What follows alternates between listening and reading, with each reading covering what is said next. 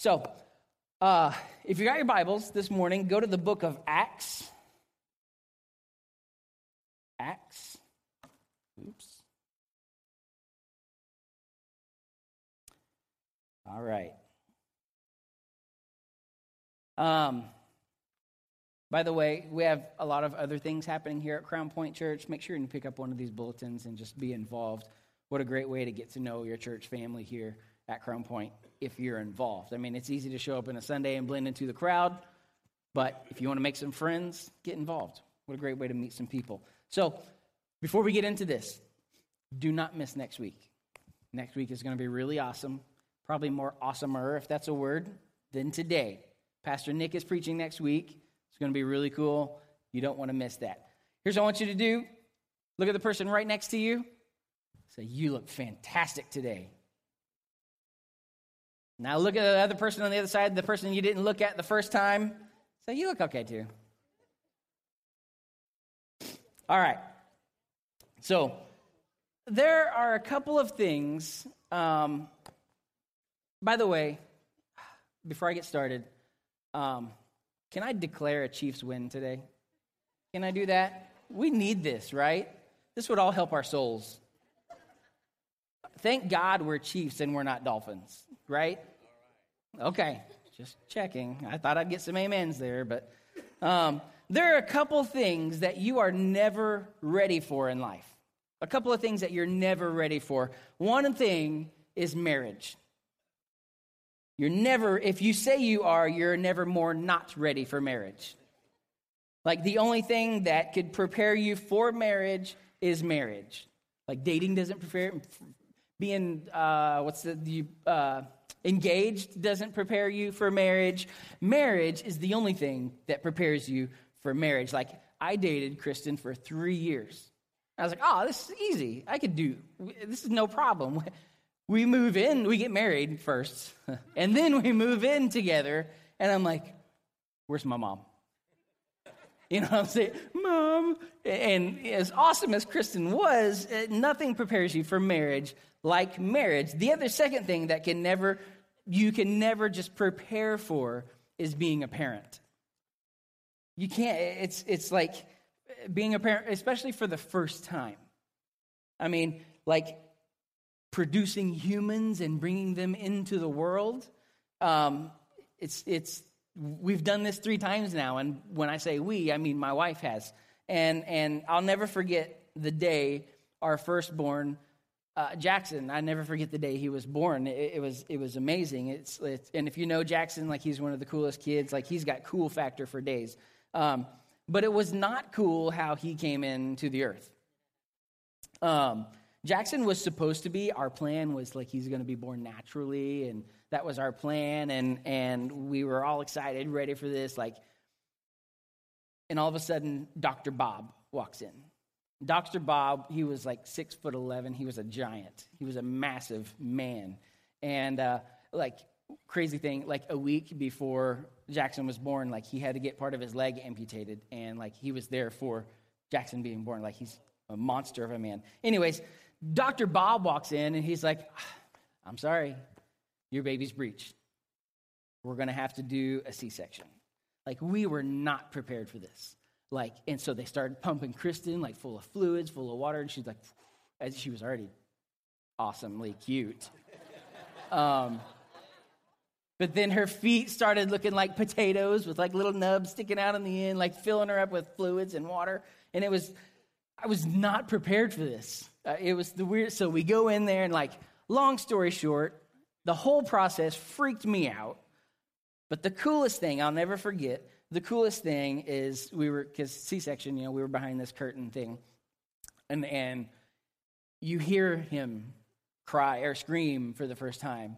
And we're both looking at each other and we're like, ooh, like I cried like a baby. Like it was the most awesome moment.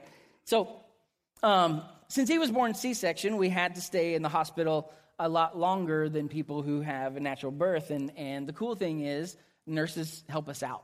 They helped us. If we have any nurses in this room, thank you. Thank you, nurses. You help us out. So so they help us out, and like they would keep the baby at night, and it became honestly pretty convenient. Like, it was nice. I started thinking, like, this could work long term. Like, you just let me know when he starts talking. Oh, we'll come and visit and hang out and like, you know what I mean? Like, I was not prepared for this. So I'm just saying, like, nurses really know what they are doing. So they know what to do with humans. Like, I have never done this before. This is crazy. So we're in the hospital for a few days. And once again, when I say we, I mean Kristen, because I could have left anytime I wanted. So finally, they show up. A couple days later, they show up and they say, you're free to go. And I'm like, free to go where?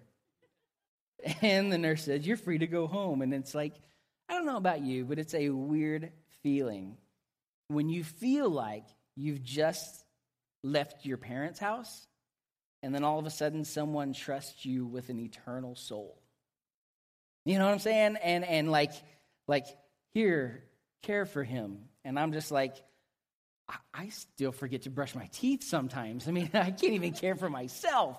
This is so crazy. And so I go out and I pull the car up, and we've latched the seat thing in it, and it takes like a degree to put these baby seats in the car. And it's like, it's got to be so tight, and it can't move, and it can't wiggle, and all this stuff. And so, anyways, I pull the car up like as close to the doors as I possibly can. And like I pull, and I run around, and like, you know, like I said, C-section, so like we wheel Kristen out in the thing, and like I'm afraid, honestly, I'm like, are we supposed to take the baby outside? Like, is this right? Can we do this? And like someone's smoking like a mile away, and I'm like, hey, put that out! And like, you know, and he was born in July, and I was like, is it too hot? Should we put this blanket on him? Should we not? Is he dressed right? And like, is he in there right? And I'm like freaking out. This is all new to me. And so here's where he's born in this hospital in North Tulsa. We were living in Tulsa at the time. And we lived, South Tulsa. We lived on the northeast side of Tulsa. And we're like, what were we thinking, picking a hospital so far away? And so here's what I'm thinking. There's no way that I'm taking him out on the freeway. There's no way. You know, there's no way and Kristen's like, we are taking the freeway. And I'm like, no, I'm in charge. We're taking the back roads all the way to our house. And we took the freeway. So I'm going down the freeway, driving the best that I possibly can. Like, I'm being the most careful that I've ever driven in my life. My hands are at 10 and 2. I've been told recently it's now 9 and 3. I don't know. But I driving on the road, and I look in the mirror, and I'm like, what just happened? Like, this is so surreal. Like, we've produced a child, and now we're on the freeway driving down the road, and like, I'm topping out like at 45 miles an hour on the freeway. You know, I'm like, don't jerk the wheel, don't do anything. You know, I'm totally careful. And so it's like, what just happened? I can't believe this just happened. And cars are flying by us, and I'm like, people are driving like idiots, and like, slow down. And I'm yelling at cars, and like, they can hear me. Anybody else do that? Yeah, we need Jesus. So finally, I don't remember even how long it took us to get home. It seemed like it took a total of 24 hours. So finally we get home, and we get all settled in, and we get in our house. And cool thing is, with every one of our kids, Kristen's mom or my mom have come and stayed with us for like an amount of time. So like, it relieves some pressure, but still I'm freaking out. Like, this is weird. So we get home, and Kristen's finally like, well, here, you take him and put him in bed. And I'm like, are you sure? Like, he don't just stay here with us the whole time? And he's like, yeah, put him in bed. So it's like, it's the first time that just the two of us are together, alone, dad and son, and I'm like, I don't know what to say.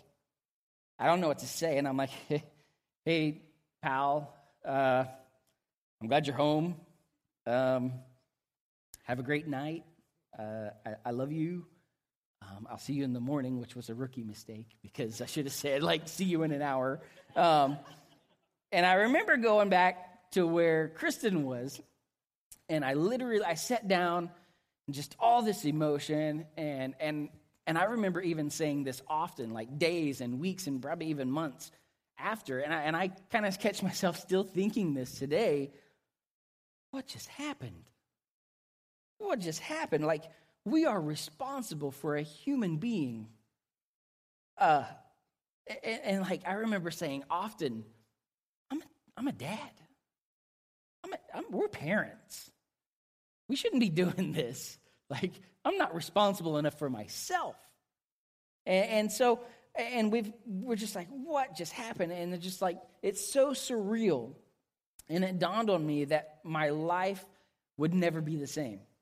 I've got this little dude, and I'm a dad, and this is crazy. This is unreal. And so from then on, we've had 2 more kids, and when I say we, I said Kristen. We have our good days, and obviously we have our bad days, and every now and then I'll still look back and say, what just happened? Like, you guys realize, you guys know time flies, right? Especially, like, I remember being in grade school, elementary school, and like, this school year's taking forever. I hate this. And then all of a sudden, like, I get older and, like, get in college or get to be adult, and I'm like, it's my birthday again? Are you sure? Because I just had one. You know, time flies, and you're just like, what just happened? What is going on? And I think a lot of times we have these situations in our lives where we look back and we see these things, and we're just like, what just happened? I can't believe this just happened to me. I can't believe this. I can't believe this just happened to me. And so that kind of leads into what we're talking about today is, I can't believe this just happened to me. And if you're taking notes, you can write that down. You don't have to, but you can. But I got a question for you today. How many of you guys would be honest enough to admit, within the last week, how many of you have had a bad day? Anybody? Have had a bad day? Like, if you didn't raise your hand, Jesus, we're glad you're here today. Like, we've all had bad days, right? We've all had bad days. You get out of your car, or you go to your car in the morning to go to work or whatever, your tire's flat, right? And like, you want to kick stuff and throw stuff. Or you set your alarm for PM instead of AM, right? Or you go to the DMV. Like, that's a bad day. Can I get an amen? Okay, just sure. So I would be willing to guess that there are a lot of people here today, a lot of people here this morning that are in this room that maybe you feel frustrated or you feel confused, and maybe you just feel like you're about to give up. And how do we deal with that? And if we're honest, there are those of us here today, and we're saying, I can't believe this is happening to me. I've just got to get some relief soon. Because if not, I'm about to go under. I'm about to lose it. So if that's you, you aren't weird.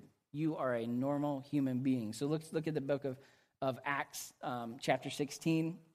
We're going to talk about a guy today that is a hero. And the reason that we call him a hero, a reason that we call these people in the Bible heroes, is basically because they overcame something. They overcame something, and they overcame a lot of, I can't believe this is happening to me, circumstances, right? And so we're talking about a guy called the Apostle Paul today. And if you know the story of Paul, you know this guy went through a lot of overwhelming, I can't believe this is happening to me, circumstances. And we're going to start reading in verse 9. And what's happening here is, to set this up just a little bit, Paul, he's traveling, and he's traveling with Silas and other people, and he's traveling. And here's what happens in verse 9. It says this, and a vision appeared to Paul in the night. A man of Macedonia was standing there, urging him and saying, come over to Macedonia and help us. And when Paul had seen the vision, immediately we sought to go into Macedonia, concluding that God had called us to preach the gospel to them. And here's what I do. Sometimes I read chunks of scriptures, and then I stop and talk about it. So that's what we're doing this morning. So hold your place in your Bibles. So I think that every one of us could agree that at this point, that God had a vision for Paul. He had a vision for him. God had a vision for Paul's life. And the cool thing is that, like Paul, God has a vision for our lives. He's got a great vision for our lives. And God's vision for your life is better than the vision that you have for your life.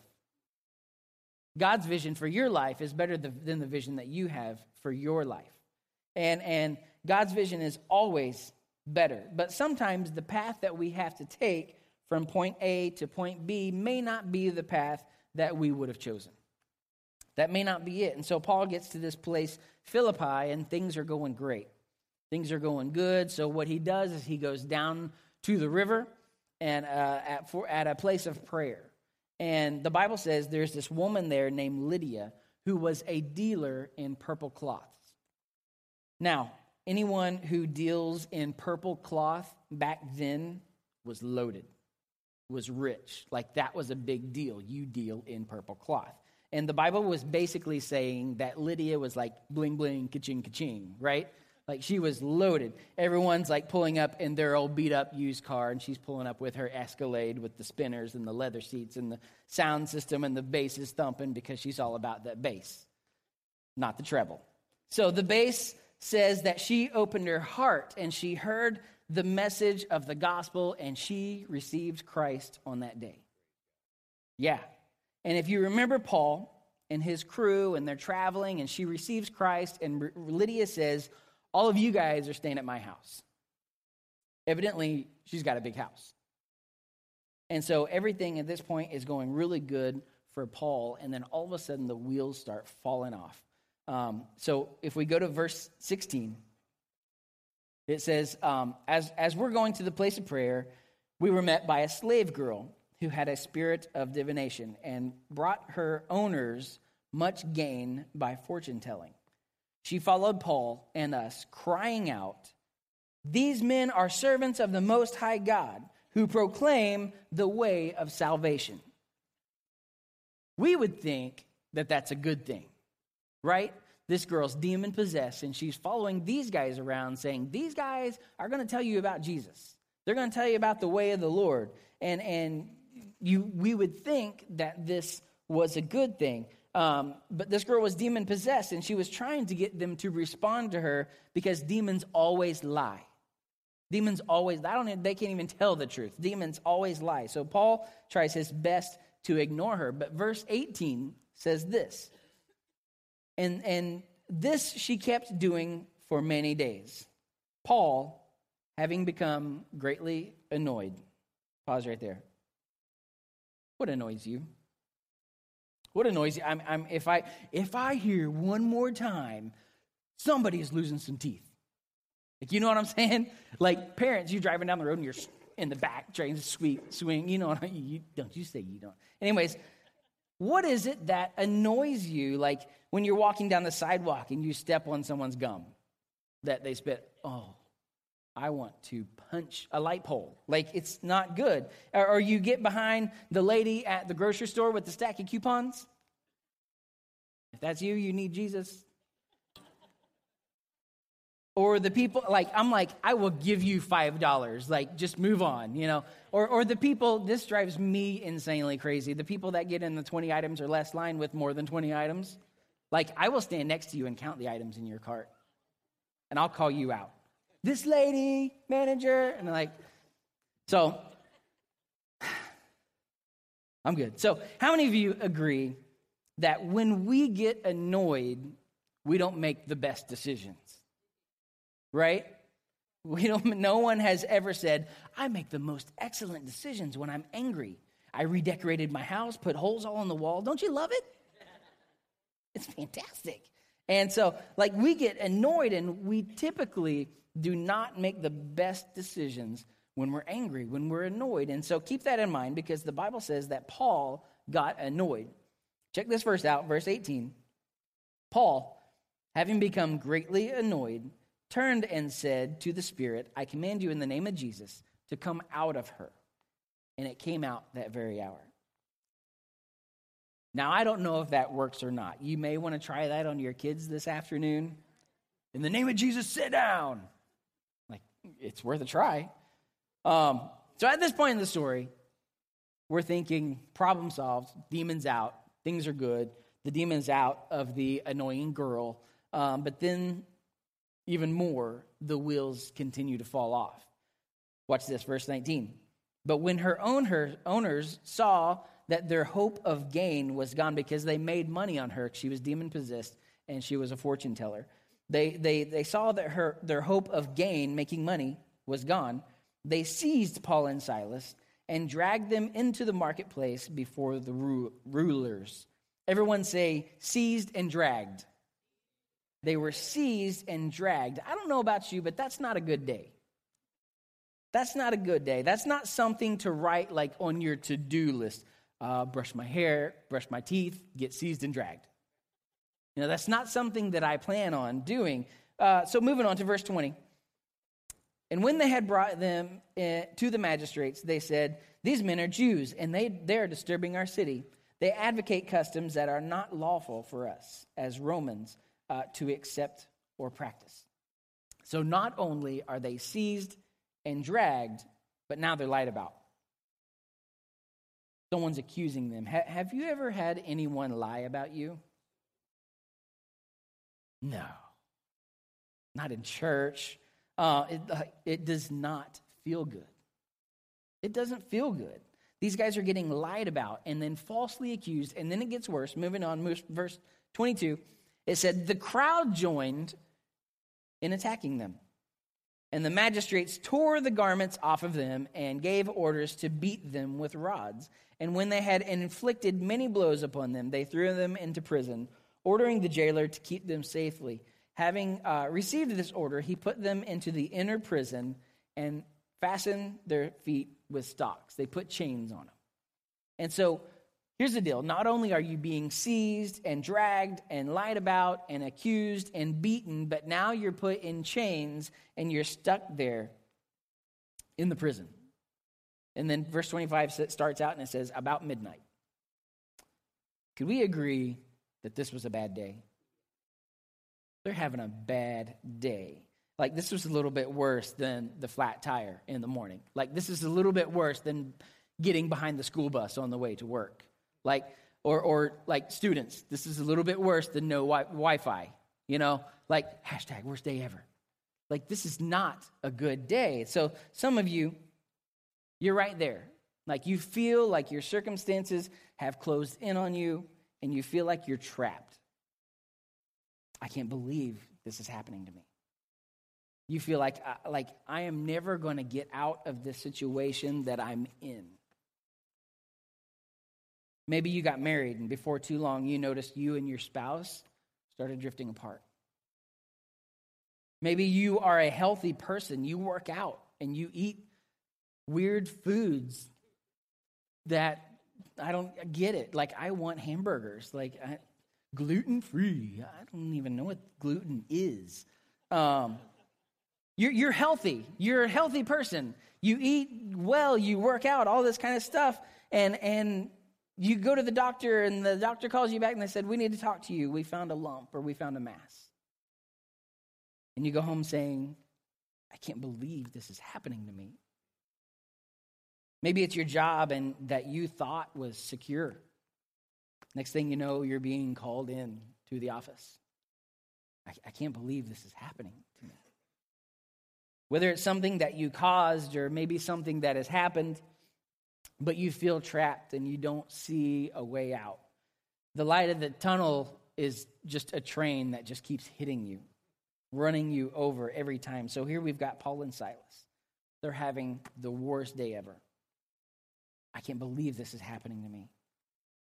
So I just have a couple things that I want to share with you today dealing with this situation. Write this down. I want you to write this down. I want you to remember it, tweet it, whatever it is you got to do. But it says this: freedom from my circumstances begins when I focus on Jesus.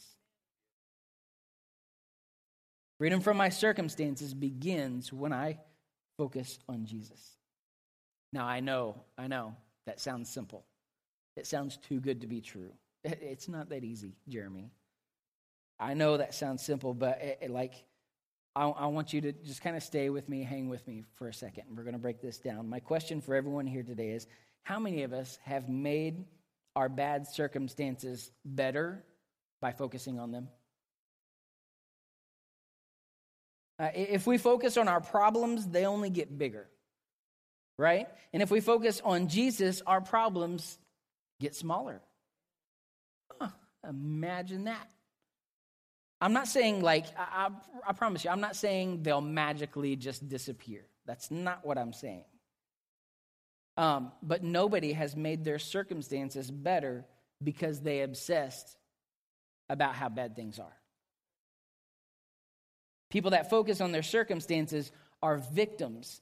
People that focus on Christ walk in victory. I like the victory. I like to tell Kristen, when we're having a bad day, you got the victory. And she's like, shut up. So the difference between the victim and the victor mentality is who or what we choose to focus on. Right? How would we know, if Jesus was a healer, if we never were put in situations where we had to be healed? How would we know that Jesus is our comforter if we were never in situations where we needed comfort? How would we know that he was our provider if we were never put in situations where we needed his provisions? How would we know that he was our Savior if we didn't understand our need to be saved? Freedom from our circumstances begins when we focus on Jesus. So back to our scripture, verse 25 says, about midnight, Paul and Silas were praying and singing hymns to God, and the prisoners were listening to them. When I first read this, I was thinking, hold up. Seized, dragged, stripped, accused, lied about, flogged, ankle chains, praying and singing. Something doesn't fit here.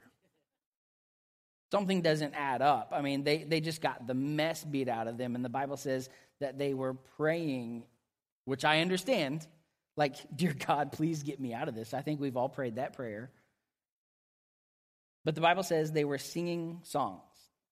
They were worshiping in the middle of unbelievable circumstances.